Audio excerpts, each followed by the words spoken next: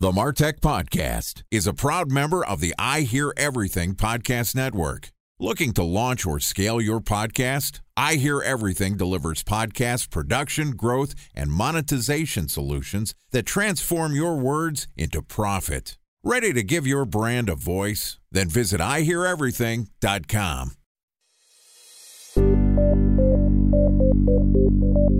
From advertising to software as a service to data. Across all of our programs and clients, we've seen a 55 to 65% open rate. Getting brands authentically integrated into content performs better than TV advertising. Typical lifespan of an article is about 24 to 36 hours. If we're reaching out to the right person with the right message and a clear call to action, then it's just a matter of timing.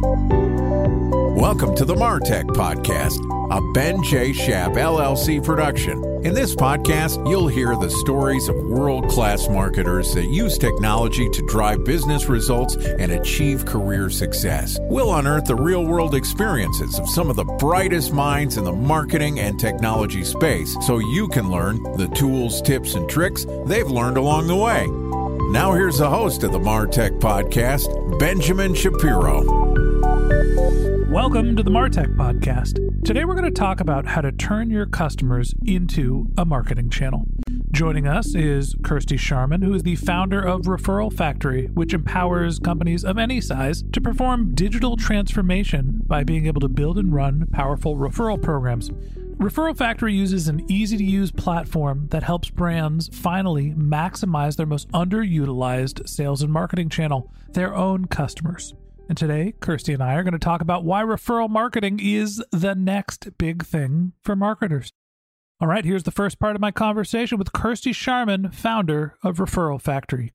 Kirsty, welcome to the Martech Podcast. Great, thanks for having me. Excited to have you on the show. Excited to talk a little bit about how to make the most out of our customer relationships. You know, as marketers, we think a lot about finding our customers. We think a lot about conversion rate optimization. And I feel like maybe the most overlooked marketing channel is, what do you do once your customers have converted? Often we start thinking about, well, we should try to get them to buy more. And a lot of marketers aren't thinking about, well, let me take all the goodwill that I've built and turn that into a marketing channel. Talk to me a little bit about why referral marketing is A, overlooked, and B, why it shouldn't be. I think just in light of what you were talking about your customers sort of being your biggest asset, I believe, as a business. And, you know, as someone who comes from a long line of having companies and being an entrepreneur, I always remember there were kind of two things, and I needed to either get my revenue up or get my profit up. And it was either go find new customers or it was get more value out of your current customers. And often for me as an entrepreneur, I found it easier to get more value from our current customers. And yet, as a marketer at that point, I was being hired to consult to brands, to help them grow. And the main objective was always, how can we just get a high volume of new customers in the door? And something we really noticed was, if you really want to drive sustainable growth, what the important thing for you to do is to get like high quality customers. So customers that spend more, customers that are likely to refer other friends, customers that tend to retain longer. And the way that you do that is you get customers in the door that are from a trusted source. So, Kirsty, what do you mean by a trusted source? A trusted source is, let's say you and me, Ben, are friends, and we have the same interests. We like the same things. We see each other on the weekend. If you're looking for a new insurance policy, for example, are you more likely to trust me, or are you more likely to trust the results you find on the first page of Google? It depends what we're doing on the weekends. Sorry, I took you off track there. I That's understand fine. what you're saying. Yeah. In the sense of, look, if you know, like, and trust a person, you're likely to take their recommendation. And I think the caveat there is we might be friends. And as much as I joke around it, hey, look, if we're drinking buddies, are you the person that I'm necessarily going to trust to talk about insurance? Or am I going to trust somebody who sells insurance and actually knows the different programs? I would say you're more than likely going to trust the person that you might be drinking with on the weekend, but you choose to spend time with because they have no ulterior motive. And usually they are referring a product they already use. So for me, I would trust you because I know if you're paying that company money every single month, they must provide a good service. If I'm talking to a sales guy, I know he's getting a commission. So, and this really is stemmed from the rise of the internet over the last decade. and more fake reviews, more content online, more podcast shows, more recommendations, more ad channels. Like if you almost look at how many ads consumers were getting 10 years ago and how many ads they're getting now, it's exuberantly more. I'll push back a little bit on that. I think you can trust the podcast hosts. Podcast hosts for sure. All right, kidding aside, again, forget me being serious today. It's just not going to happen. I understand what you're saying is, look, there are certain people that you trust. You probably spend a lot of time with them. If they're going to make a recommendation, it's at least something that's going to stick in your head. Most likely it's going to be somebody that you trust because hopefully you're hanging out with people that you actually believe are decent human beings and good decision makers. Maybe that's not the case for all of us, and maybe that depends on what age you are. You mentioned before that one of the things you should be doing is trying to get more out of your customer relationships. And it's funny because I think of, kind of different business models being different types of customer values. If I'm looking at an e-commerce business that sells impulse purchases, fast fashion, t-shirts, relatively impulsive buys, $25 products, I need a high volume of buyers, and maybe I'm not getting a lot of repetition, but I'm kind of churning and burning and finding a bunch of people that might be interested in this one product. If I'm selling a $100,000 retainer B2B SaaS license and services contract, there are fewer people that I'm going to be reaching out to. So the marketing strategies and tactics are drastically different. So does referral marketing only work when you're talking about insurance, when you're talking about the larger ticket products, or is it something that you see being applied to the smaller B2C impulse purchase brands? So we've obviously run hundreds of campaigns just in the last month through our platform. And we do see referral programs both on the B2C side and the B2B side. But I think I can give you a little bit of insight into where they get their highest performance. So things like insurance, real estate, anything in the finance sector for us, services industries, for example, recommending a plumber or an electrician, activities that people do together, for example, sports, fitness, etc. Those I think would probably be the categories that perform the best with referral programs.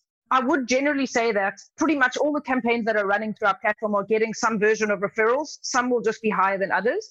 I do think the first example you gave, which is the e-commerce store that is making sales once off to users, doesn't have necessarily a lot of retention in their business, and they are just appealing to new customers all the time.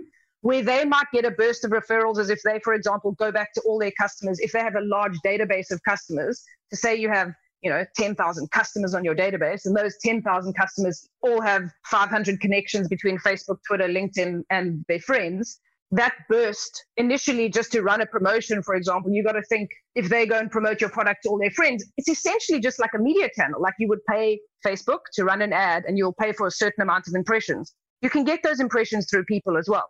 But generally, I would say that the always on more sustainable referral programs that generate leads that convert and continue to do so over time, where they're starting to get some referrers that will even refer 2 to 3 people a year, that tends to be more in sectors that demand a lot of trust for a purchase. So you would need less trust for a $20 purchase because if it doesn't work out, it's kind of fine. But you would need a lot of trust based on who you would buy your pension from. So let's walk through the math here. What I'm thinking is if you have a large database, you have 100,000 customers, a really big database for a relatively low price point item.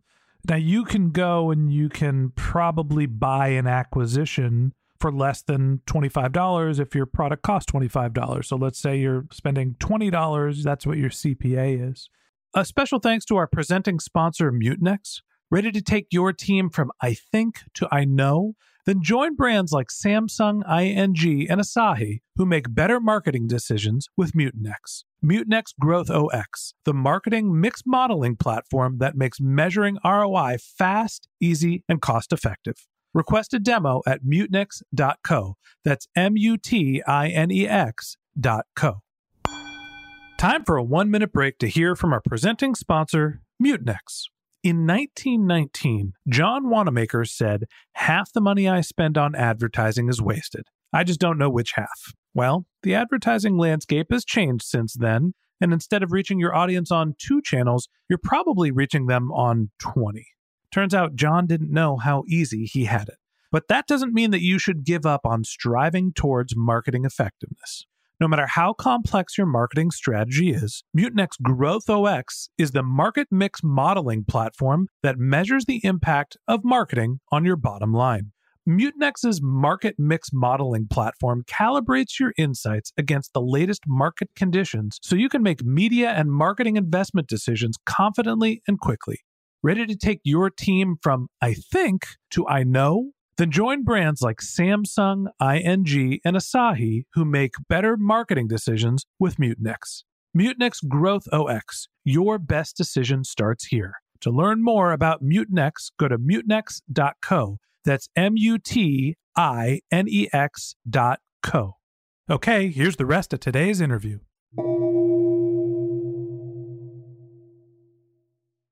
Help me evaluate comparing the ROI, which on a $20 CPA, $25 purchase, you're making $5 on 20. That's a 25% ROI if I'm doing the math right. Sorry, everybody, if I'm screwing it up.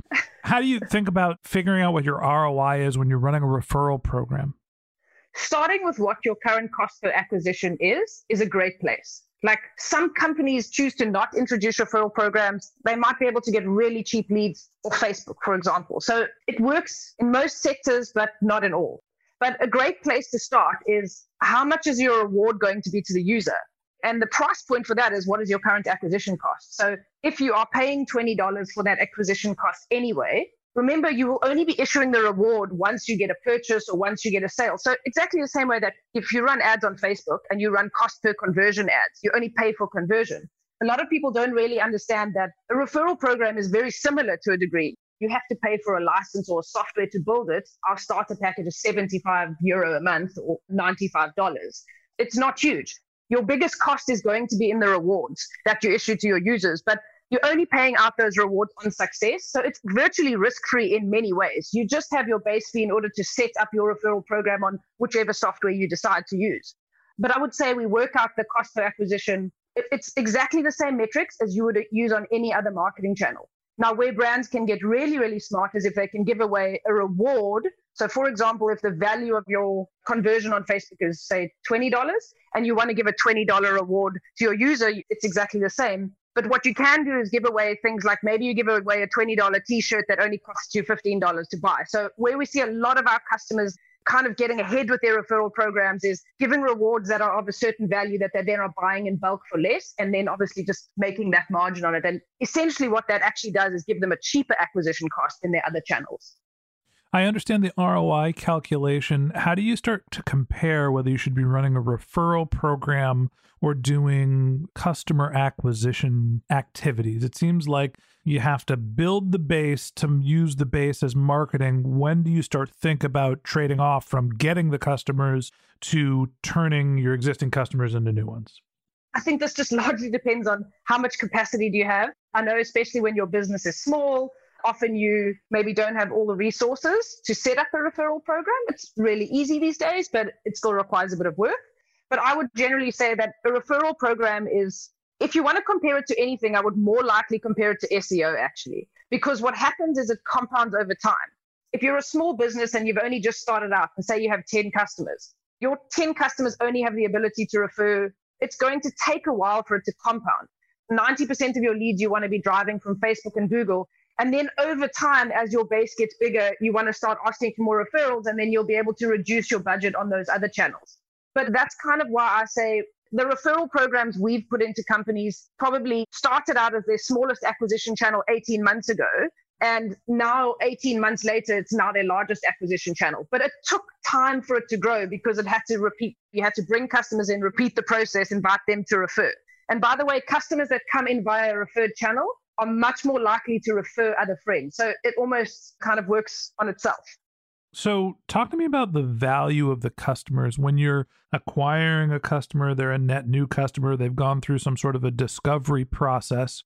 Do they perform better than the referred customers, or are the referred customers so sold on what you're already offering because their friends are using it that they end up being better customers? There's a lot of statistics around this that have been done by various institutions. On our blog on Referral Factory, we've also published a lot of these statistics, but there is a lot of data that shows referred customers buy sooner, spend more, and stay longer, and also are more likely to refer other friends. So the quality of the customer that you bring in, we've actually run tests. We've taken 2 segments of customers. These ones are referred, these ones are not, measured it over 12 months. And there is actually a statistic from a German bank who did this, who found that referred customers tend to be 16% more profitable. And that's due to the fact that they stay longer, they spend more, they're more likely to buy secondary products, they're more likely to buy sooner. But you also mentioned the word conversion when we were talking. And that's really where we've seen the big impact actually in a lot of these companies where we're implementing referral programs is we kind of have gotten used to relatively low conversion rates in marketing and sales. Of the leads that come in, maybe 10% convert into customers or 20%. And if you're a really good business, 30%. What we find is customers that come in or leads that come in via referred source, we often see conversion rates over 50%, so 50, 60, 70. And the reason is because they're often not shopping around. They're not going onto 2 websites or 3 websites and requesting more information. They're just using the one that their friend told them to use. So the conversion rates, like we had a company that sells pensions in the UK. They ran a really successful referral program in February. They had a 70% conversion rate of people who signed up to apply to get a pension and actually converted into a paying customer. Now, the conversion rate on Google, I think, was 12%.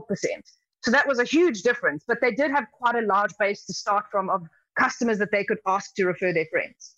As much as I posed the question of what's better, acquired customers or referred customers, I don't think that the people listening to this podcast would say it's a stretch to assume that customers that have a referral from a trusted source are going to end up having a higher trust with your brand and therefore be a better customer.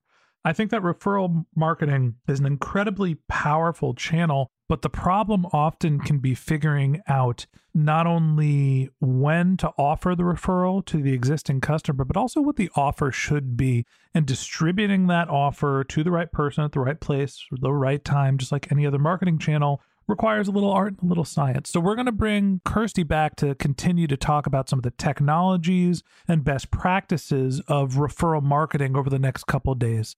And that wraps up this episode of the Martech Podcast. Thanks for listening to my conversation with Kirsty Sharman, founder of Referral Factory. In part 2 of this interview, which we'll publish tomorrow, Kirsty and I are going to talk about the referral marketing tech stack. If you can't wait until our next episode and you'd like to learn more about Kirsty, you can click on the link to her LinkedIn profile in our show notes. You can contact her on Twitter. Her handle is Kirsty Carrot, KIRSTYCARROT, or you can visit her company's website, which is referral-factory.com. It's REFERRAL-factory.com. Just one more link in our show notes I want to tell you about. If you didn't have a chance to take notes while you were listening to this podcast, just head over to martechpod.com, where we have summaries of all of our episodes and contact information for our guests. You can also subscribe to our once-a-week newsletter, and you can even send us your topic suggestions or your marketing questions, which we'll answer live on our show. Of course, you can always reach out on social media. Our handle is MartechPod, MarTechPod, on LinkedIn, Twitter, Instagram, and Facebook, or you can contact me directly. My handle is Ben J. Shap, BenJShap.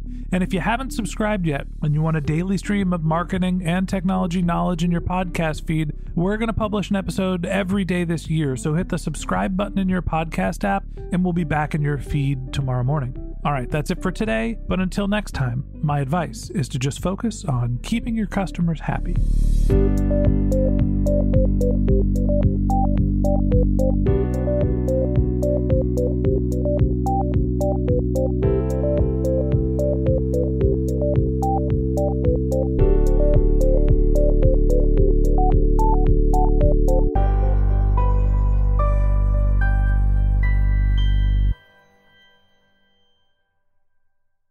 Thanks for listening to the Martech Podcast, and I Hear Everything production.